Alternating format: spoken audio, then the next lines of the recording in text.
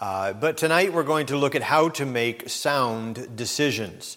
How to make sound decisions. There's a verse in Jeremiah, and you don't have to turn there. It's just one verse. I'm just going to read it to you. In Jeremiah chapter 10 and verse number 23, he says, "O Lord, I know that the way of man is not in himself. It is not in man that walketh to direct his steps." He says, Lord, I know man doesn't have it in their capacity or their wherewithal to direct their own steps, to determine their own end, to guide their own life. He's saying that in truth, Lord, we understand this and we know that to be true, and so we call on you to help guide us. It is the nature of men to want to follow their own heart, to do their own thing, to not really live a submitted or yielded life to God or to anybody else, but to find their own way. But the heart of man, we know, is desperately wicked and will lead us astray. But men tend to just look inside, and I looked up some things about decision-making with regard to this world and the world's philosophy, and found an article written by some professor or PhD and trying to teach people how to make decisions. I'm just going to read you a paragraph out of this article to give you an idea of the hope that people without Christ have. Or I should say the lack of hope. Listen to this article. He says, "And like others, we will look within and use the power of our own consciousness in a process of reflection in an effort to see and to know more clearly what our direction and purpose should be. But there is this one important difference. We believe that the kind of discernment that we are to do is something more than just listening to ourselves. It's gaining greater knowledge of ourselves. In this general sense, discernment about what we should do and where we should go within our own lives will involve looking within and using the powers of our own consciousness in a process of reflection. Discernment in this sense is sometimes spoken of as a matter of listening to ourselves." Wasn't that a whole bunch of the same type of stuff? I mean, not really much. I don't know what you do with that. If that's where you're looking to try and find out, okay, how do I make good decisions? How do I decide what to do? You know, people don't need to look at themselves. When they're looking for trying to make a decision, listen, we don't need to be looking in here. God has given us some tools and some methods, but I'll tell you what the Bible tells us in Proverbs chapter 16 and verse number 25, that the way of man, we know that when we lead ourselves, it's going to end in a mess. He tells us in Proverbs 16:25, he says, "There is a way that seemeth right unto a man, but the end thereof are the ways of death." Yeah, there's things that in our heart and mind sometimes, have you ever made a wrong decision? Have you ever thought, this is what I should do, and you just pursued it and went after it and thought, this is right, and then you found out, oh, that's wrong. Now, I'm not saying, beloved, that we can't ever make a good decision. I'm not saying that there's no possibility for you to take a step in the right direction. But what you must understand is the good decisions that we make are because of the influence of biblical principles in our lives. Even for those people who aren't Christians, who wouldn't claim the truth of the Word of God, there are so many people in this nation, in this country, that deny God, that are reaping the benefits of a Christian heritage that has made this country prosperous and made it what it is. I mean, you just look to, I was watching a missionary presentation today from a missionary going to Zimbabwe. And he talked, he just kind of gave a brief history of the country and the civil wars and the people killing each other, and this new person got in control, and this made great changes, and the government stopped the civil wars, but they thought there was a centralization of property, and at one point they were the breadbasket of Africa. And now they're bankrupt and people are starving in the streets. And just decisions that were made, they took all these landowners and they took away all their land and gave it to the people. But all these people had no idea what to do with land. So instead of these landowners farming and producing crops and feeding the nation, they gave all this land, they took it away from those and gave it to all the people and said, oh, here you go, here's your own land. So these people have a piece of land that they can sit on, but they're starving to death. There is a way which seemeth right unto man, but the end thereof are the ways of death. And what I'm saying is we are benefited in this country every day because of biblical principle and sound decisions that were made in past generations that maybe we don't even realize or give credit to, but we're reaping the benefit of it today. Every family should have a mutually agreed upon method for making decisions, for establishing direction for the family. And beloved, this is not a matter of winning or losing. This is not a matter of, he got his way last time, so I get my way this time. No, if you together agree on a course of action, you both win. And when you decide together how you're going to make decisions, that mutually agreed upon, that established pattern, that established way of deciding what to do, your family is blessed and it's stable. There have been many families destroyed by the inability to make biblically sound decisions. And beloved, making a wrong decision can be very, very costly. Sometimes it can just cost money. And quite frankly, money, although it makes the world go round, money can be replaced. I know it's a turmoil, and I know it's hard, and it's put your family in great financial straits, and I know that bad decision was a mess, and it's going to take you some years, sometimes years, to get out of the mess you made from a bad decision. But you know, that's probably the least damaging of the decisions that you can make that are wrong. I think if a young person makes a wrong decision and lose their purity for the rest of their life, it's gone. Sometimes a wrong decision, some people they're today in the cancer ward because they know the decisions they made when they were younger put them there. Sometimes a wrong decision is something that you'll pay for many, many years and maybe for the rest of your life. I think about somebody that can't wait, wants to get married. Oh, I'm going to get married right now. Nope, don't want to wait. And they marry the wrong person. Can cost them for the rest of their life. A lot of heartache. Continual turmoil. I mean, there's so many decisions, beloved, that are very, very important, and they will cost us if we don't determine to not look inside of ourselves, but to look where we need to look. So how do we make biblically sound decisions? How do you make right kind of decisions for your life? Even basic, mundane decisions we ought to be making in light of these principles.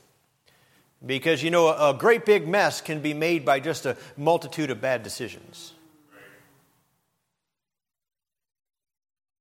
So first of all, how to make sound decisions for your life is trust God. So look in Proverbs chapter 3. These are familiar verses. Proverbs chapter 3, verses 5 and 6. Most of you here probably can quote it. Trust in the Lord with all thine heart, and lean not unto thine own understanding. In all thy ways acknowledge him, and he shall direct thy paths. These verses very clearly give us the opposite side of that coin, where you have somebody trusting in themselves and determining their own way, but they know that the heart is deceitful and desperately wicked. The way that seemeth right to a man it ends up in death. So on the other side of that is somebody that's not trusting in themselves, but trusting in God. Somebody that's trusting in God, and it says here, in all thy ways acknowledge him, and he shall direct thy paths. God wants to direct your paths. You want a principle to live by? Here's a principle to live by. Follow God, not gold. Follow God, not gold. I want to tell you, even in fundamental independent Baptist churches all over this country, there are very few people that follow God and not gold. The majority of people make decisions based off of money.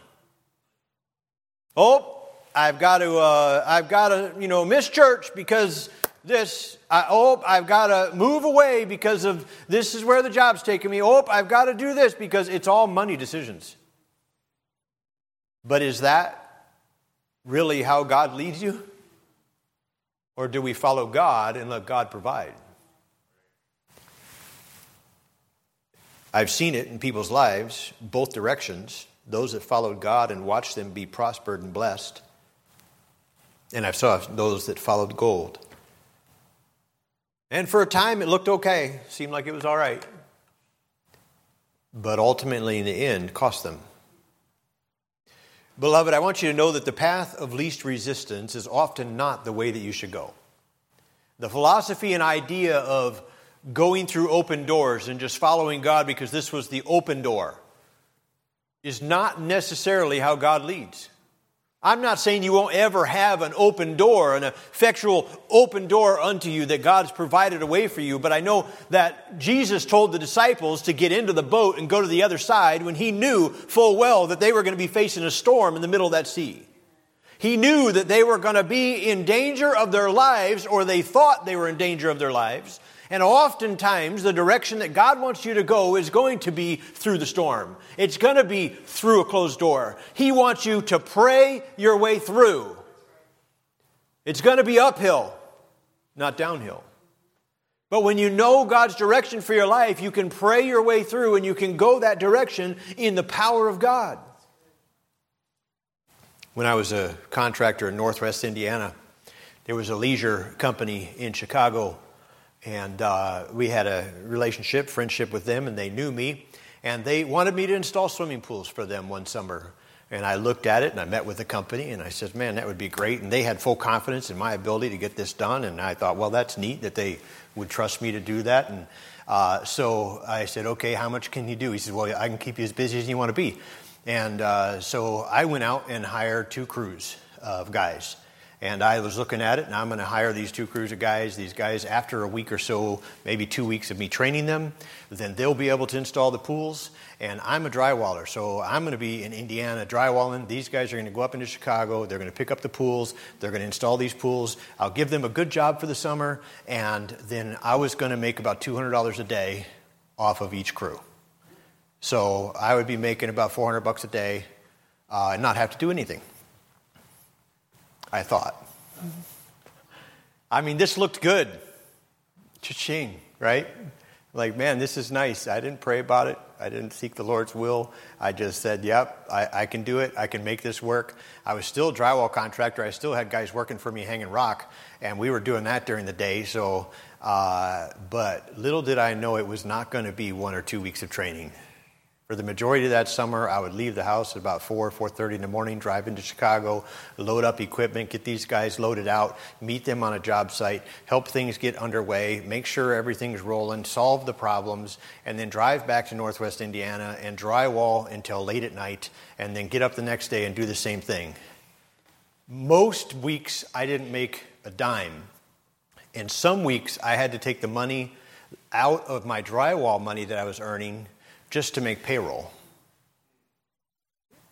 You see, I had to have about $1,200 a day just to make payroll. And if they weren't clearing at least that, if they weren't at least earning that, then it had to come out of my pocket. And that was a brutal summer. I mean, you talk about a life lesson. I mean, week after week, I'm like, Lord, please don't ever let me do this again.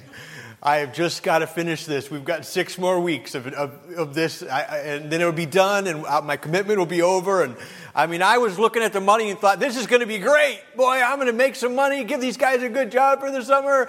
Oh, man. Some weeks I worked an 80-hour week for nothing. I didn't make anything. I just paid my help. And we made it through the summer, but I learned a lesson. You follow God, not the gold. You need to be able to trust God. God doesn't necessarily lead by this philosophy or idea of putting out a fleece. Just testing the waters, as it were, or, God, if you're in this, then, make it foggy tomorrow, or whatever. Whatever fleece you want. I know there's a story of a flight attendant that had flown to the Rockies for her vacation, and she spent time on a dude ranch out there, and she enjoyed it. It was up in the Rockies. It was so beautiful. She loved the smell of the pine trees and the fresh, brisk air, and boy, this is so amazing. She thought, this is wonderful. But what she liked the most is the eligible young bachelor who owned this dude ranch she was staying at. And she just hit it off with him. And actually, he really liked her because before she left, he proposed in 1 week. And she said, wow, this is too fast. I mean, I'm surely excited. And that's amazing, but I don't know. And of course, ultimately she said, you know what, I need to go home. I just need time to think about it. I'm going to go home. And, I'll let you know. So she packs all of her bags and locks up the cabin and heads to the airport. She's in the plane and just struggling about what to do. Did I do the right thing? Should have I stayed there? Did I miss my opportunity? I mean, here's a nice guy. He owns property and all this. And, I could be done with this stewardess thing. And, I don't know. So she got up and went to the restroom to wash her face and, just to freshen up a bit. And she went into the restroom. Well, while she was in the restroom, some turbulence came. And the plane started shaking and, all of that. And a little banner came up there and it said, return to the cabin. And she said, that's what I need to do. So as soon as she landed, she got a new flight and went back to Colorado. So that's how she found direction for her life, that she was going to marry this guy because a sign came on when she was in the bathroom. And, some people are looking for a sign anywhere. And they'll take a sign anywhere to do what they want to do. It's return to the cabin and fasten your seatbelts. And she's like, that's it. I'm supposed to go back to Colorado and get married. You never know what people are going to grab a hold of to do what they want to do.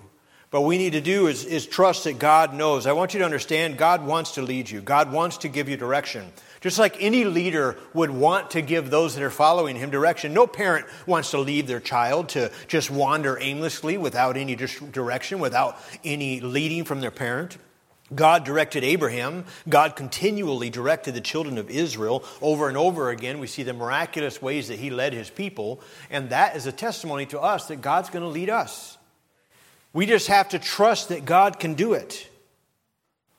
Proverbs chapter 16 and verse number 9. Would you look at that? The question is, can you trust him? If he says, here's what I want you to do, can you trust him to do it? Proverbs 16:9 says, a man's heart deviseth his way, but the Lord directeth his steps. God wants to direct your steps. God wants to guide you. The question is whose will do you really want? Is it your will or his will? We've got to seek his direction. And I ask you, when was the last time you really sought God for his direction in your life? I don't mean you sought God for that need that you have. Because, boy, a need will drive us to our knees, won't it? A burden, a heartache, a family member in a hospital, somebody sick, boy, that'll drive us to our knees. But when was the last time we really got serious with God about a decision we needed to make? About finding direction in our lives. Just to know, Lord, is this what you want for me? When was the last time you fasted for God's direction? Really seeking the Lord's will and say, okay, Lord, here's a decision I need to make. I'm gonna fast and pray. I remember when Caleb was real little. It's heartbreaking how big my kids are getting. But when Caleb was real little, I got several illustrations that I didn't hear with the little kids, but he used to sit outside of our door and he would just sit down on the floor outside the door and start knocking, And he knew we were in there. And several times Mom and I were like, I wonder how long he'll do that. He'll just sit there for Mom,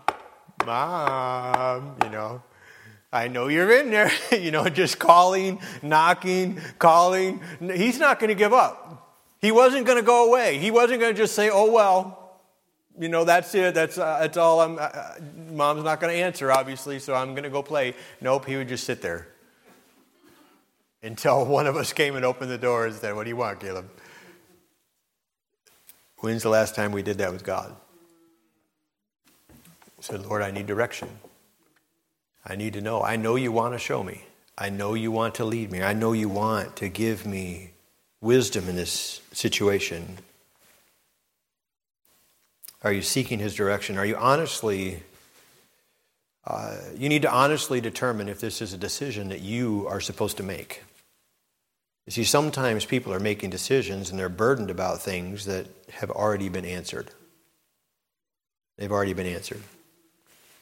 You know, how many of you ever heard a kid come in and say, "I'm bored, there's nothing to do"?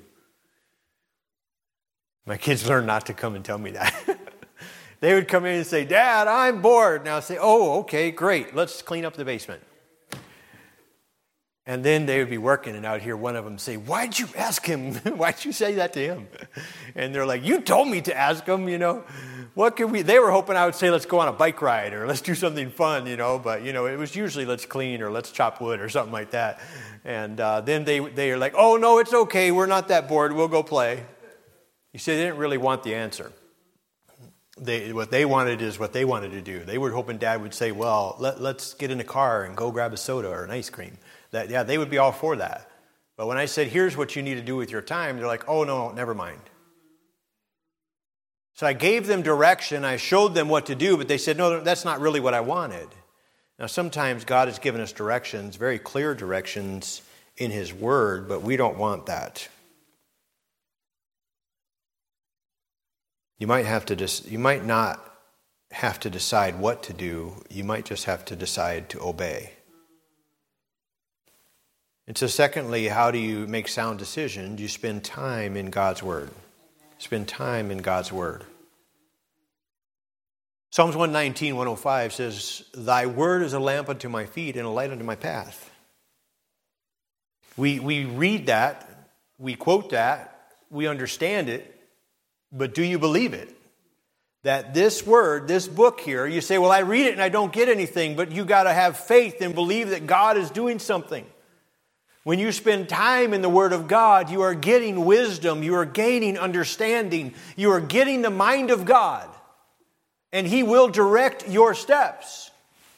He'll give you insight, He'll give you decision-making ability that you don't have in and of yourself, that in your experience you don't know.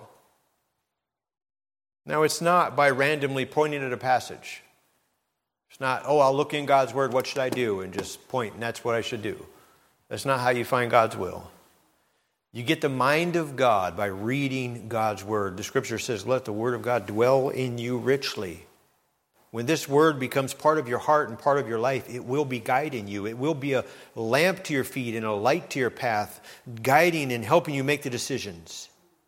God's never going to direct you contrary to His Word. Any decision you ever make, it'll never be contrary to His Word. That's how I know sometimes that people haven't sought God. They tell me, I've even had them say that, "Oh, this is God's will." And it's contrary to Scripture. This is not God's will. There's no question in my mind, and I don't know God's will, but I know what the Bible says.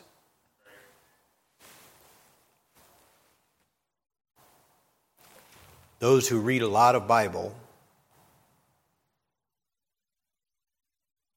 don't have to pray about as many decisions. Sometimes you might have to wait on God and rest in His Word to get the direction you need. But this book is the mind of God. It says, "Let this mind be in you, which is also in Christ Jesus." You know, sometimes staff here at the church, their job is to obviously first follow God, but beyond that is to follow the leadership of the pastor. And it's not necessarily for them to fulfill and accomplish their own desire in a particular ministry, but to look at the ministry and say, "Okay, what would pastor want? How would pastor want this done?" And they should desire to fulfill that according to what they would believe my mind is on the matter. "Oh, I know pastor would want this done first class. Oh, I know pastor is not going to be happy with that." I know. Because why? Because we've spent a lot of time together, and they've got knowledge of my mind. A lot of times in a home, it'll be like, oh, yeah, mom is not going to say that bathroom's clean. You better go back and do that again. They know the mind of mom on that, and that is not going to be sufficient. You better clean that some more, right? That is not going to be enough. And you learn the mind of God, or you learn the mind of your parents, or your children do, and we learn the mind of our leaders or our boss at work or something like that, and you know what they would expect of you. Well, we need to learn the mind of God. And when we learn the mind of God, we'll have direction from Him. Faith, beloved, is following His revealed will. That's faith in action, is just following His revealed will, doing what we know He wants us to do. I want you to look in Proverbs chapter 11, if you would. The third way to make sound decisions in your life is to maintain a righteous life. Maintain a righteous life. You think, well, how can maintaining a righteous life help me make good decisions? Well, that's what the Bible says.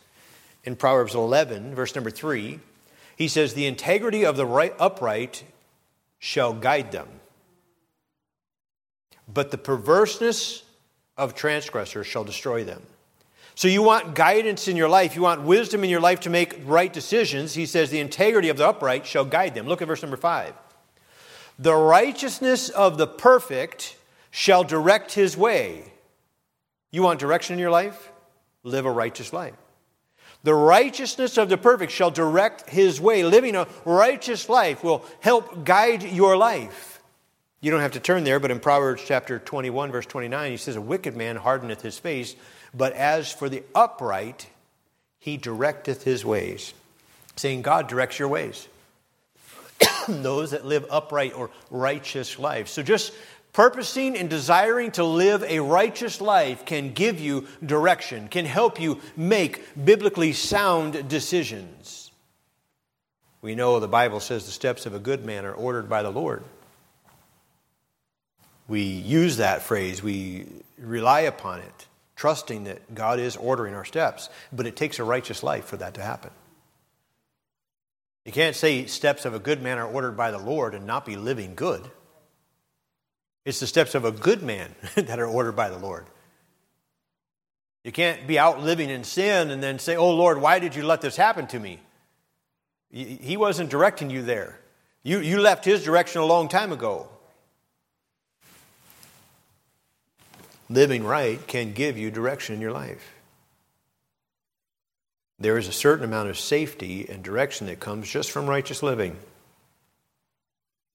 Sometimes people ask me, Pastor, how did you know to do that? Like they'll look at some decision I made and they'll say, that's amazing that you knew that. Like, how did you know to do that? I say, well, after 4 years of college and a lot of studying, I determined that, no, it's just in my heart and mind, this is what I said, this is what we need to do. And I don't even mean to over-spiritualize it, but it's, again, just guidance from God. And sometimes people have asked questions like that in almost in amazement as to how something turned out, and I wasn't that shocked, but it's not. It's just direction. It's direction from God, and it's a blessing to have that. You don't want to be making decisions, especially important decisions, when you know you're not right with God.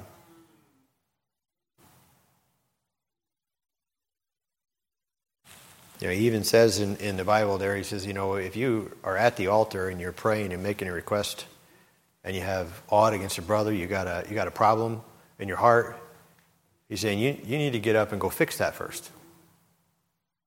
You got to fix the problem and then come back. And we're looking to God and saying, Lord, I need direction. I need to know what to do with this. And He's looking at you and saying, okay, but you need to fix this. And then I'll give you direction. Living a righteous life. When a believer's not living right, he has the form of godliness, but is denying the power thereof. You see, there's power in living how God wants you to. And you can have there's power in living a godly life. But when we're not living a godly life, we have a form of godliness. We know how to act and look like a Christian, but we've completely neglected and shut off that power that's available to us to make right decisions. And lastly, this evening, to make sound decisions, you need to seek godly counsel.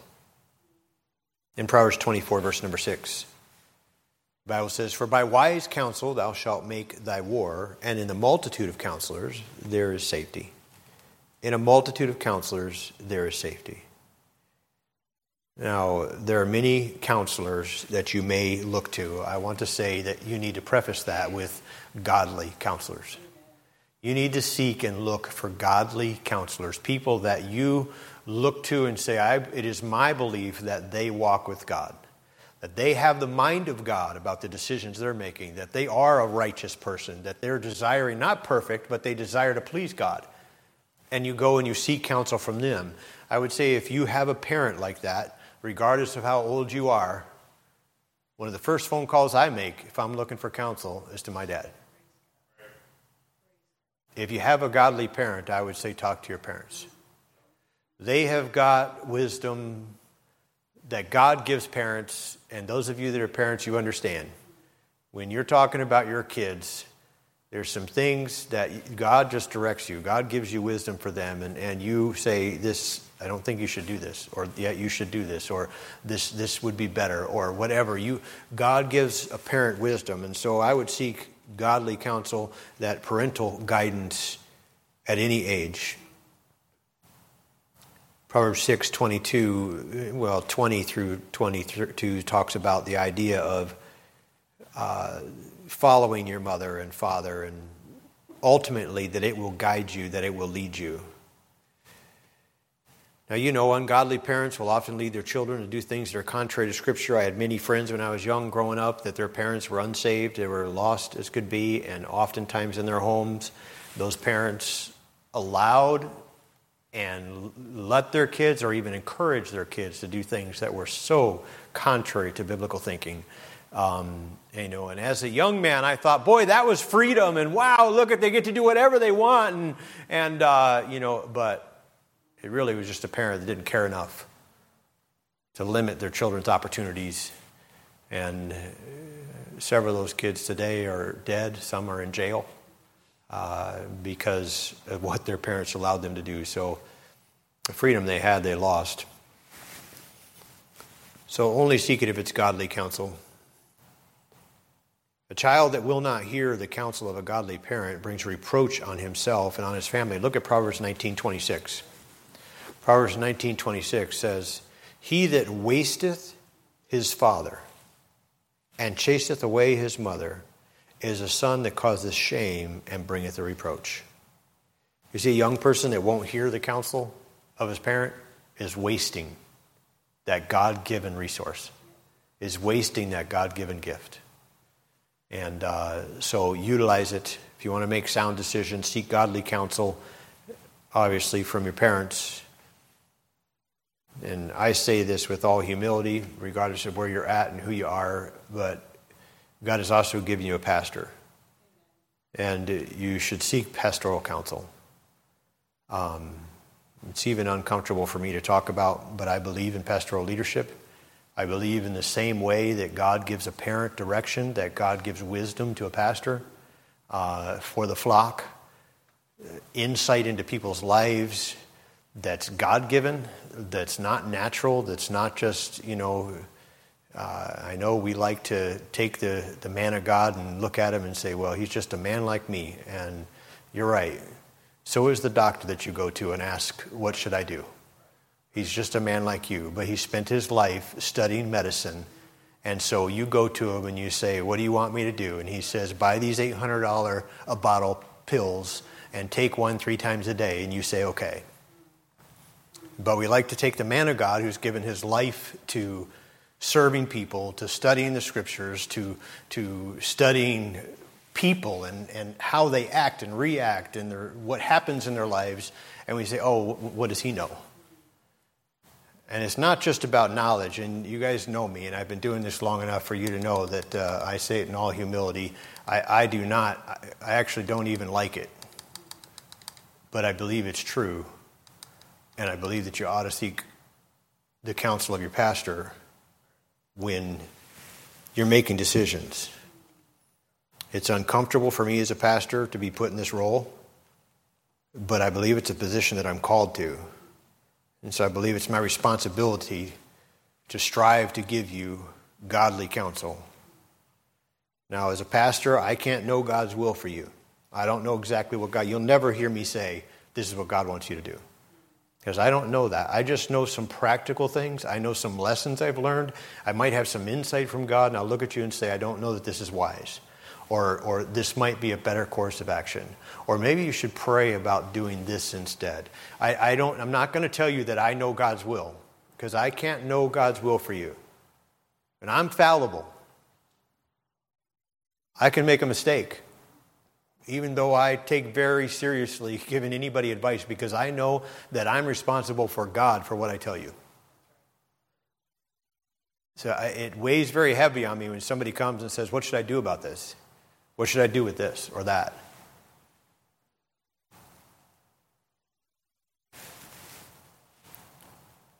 But God's given you that resource.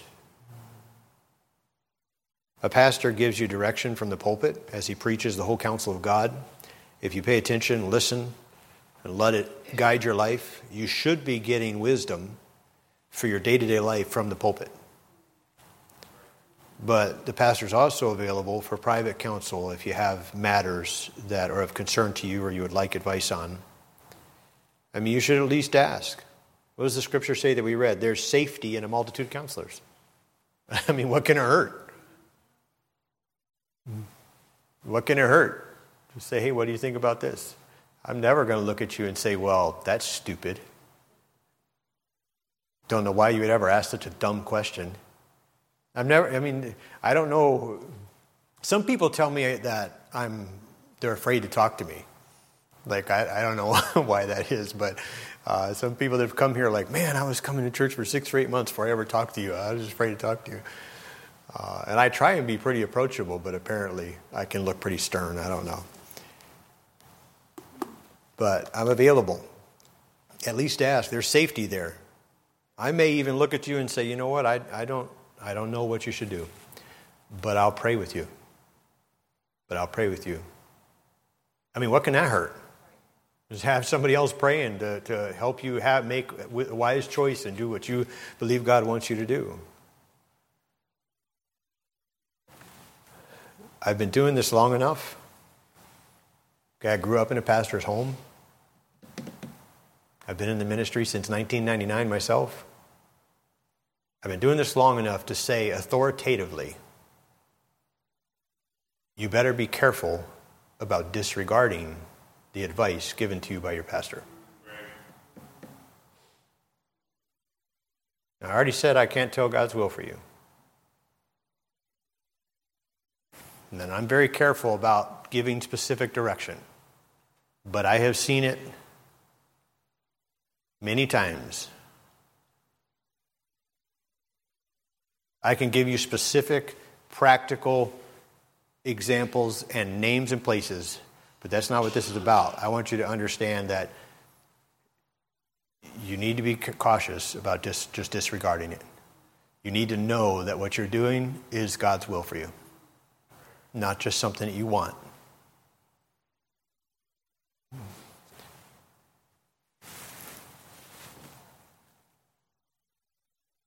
Whether it's here or another church or somebody else, just use the resources that God gave you. And then just a couple closing practical notes for you about how to make sound decisions. If you have several decisions to make, write each decision out in the order of priority.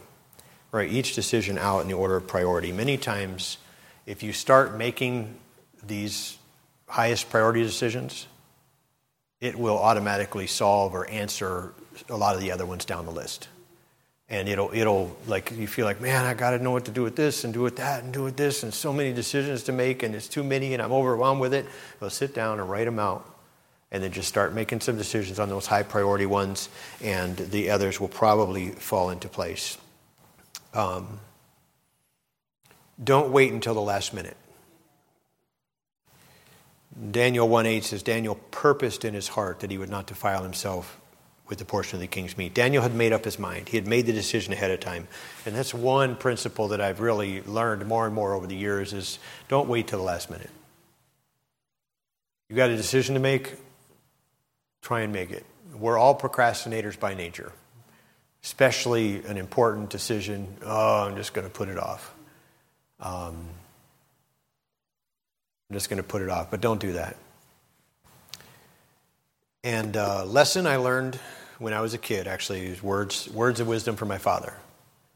He said, never doubt on your feet direction God gave you on your knees. And that's something I've remembered for the entirety of my life. I can tell you, I knew without question that I was supposed to move to Lawrence, Kansas and be an assistant pastor there. I knew that as much as I knew I was supposed to marry Mary. I mean, that was probably the second most definite direction that I had from God in my life outside of the mate I was supposed to marry. That definite piece, I knew that. It was settled on my knees in Saturday night men's prayer meeting. I knew that this is what God wanted me to do. We got to Lawrence, Kansas, and we unloaded the truck. We showed up like at midnight, typical me, in the middle of the night. We unloaded everything. Mary and the kids went to bed, and I walked around the property, and I will never forget the feeling of utter helplessness and complete overwhelming that I felt. Because they had an apartment for us, but I had to build it first. Like they had a space in the building. This is where your house is going to be. Here's some supplies. You got to build the house. And the school building needed built and needed finished. And I walked around everywhere I looked. There was so much work. And that night I was so overwhelmed in my heart and in my life. And I just was like, Lord, what am I doing here? This is too much work. There's too much to do. I could never accomplish this in all my... what in the world? Oh, we accomplished all that and so much more. Actually, the building that we built with our apartment in it, we took that entire building down board by board, moved it 5.5 miles, and put it all back up again. A 90 by 125 steel structure with the entire inside complete. We took it all apart, dismantled it, and moved it all. That was after we got it complete. And that was just one of the many buildings. We did so much beyond that. First night I was so overwhelmed, and as I look back, I think that was nothing. Like that project, what I was looking at and was overwhelmed with was nothing. But see, I might have packed my bags and left that night, except Dad had told me, never doubt on your feet the direction God gave you on your knees. And when you find direction in your heart and know this is what God wants me to do, then stand up, and it might be a storm. The door might be closed. It might be uphill, but you say, this is what God told me to do, and you do it in and with the power of God. And the last principle is it's never right to do wrong. It's never right to do wrong. So don't ever try and do something wrong even for a good motive or good purpose or to accomplish a good thing. God's not going to lead you that way. We need a new building, but God doesn't want you playing the lottery to help us get it. Okay? It's never right to do wrong, whatever circumstance you look at. I was thinking about Pastor Derek on Sunday with the Sunday school lesson he was teaching, and I remember a lot of times when my kids were little, we'd go into the grocery store, we'd go into a store, and we're in a very unfamiliar, unknown place, right? And they want to be right by you. They want to be close. And a lot of times they reach up and they hold your hand, and you're walking. But then as they become familiar with a space, they start thinking in their mind, oh, I know where we're going. And they'll let go of your hand and they'll take off. In the grocery store, in Walmart, whatever. They'll take off. And they think, oh, I know where Dad's going, and so they go off ahead. And so I just step behind the counter. It's back where they can't see me. And what happens in about a minute when they realize Dad's no longer there? They start getting real concerned. But see, for our lives, a lot of times, our reliance on God, how close we want to be to Him, is in direct proportion to how comfortable we are with the decision we're making. For how much we feel we know about the situation. But see, we're not supposed to be trusting in ourselves. We're supposed to be trusting in God. And even with the simple decisions that we make in our life, it would behoove us to trust in the Lord with all thine heart and lean not unto thine own understanding. In all thy ways acknowledge Him, and He shall direct thy paths. That's how to make sound decisions. I hope that you'll make biblically sound decisions. It'll bless your life. It's amazing when you see people make those right decisions, not just one, but as a pattern of their life, they start making right decisions. It's amazing the transformation that takes place in their life. There's several people in this room that I could talk about specific things that over the past 4 or 5 years, your life is completely changed because of some right decisions that you've made. And we just got to keep doing that, because if we don't, we could start going the other way, where our lives are a mess again. Let's make sound decisions.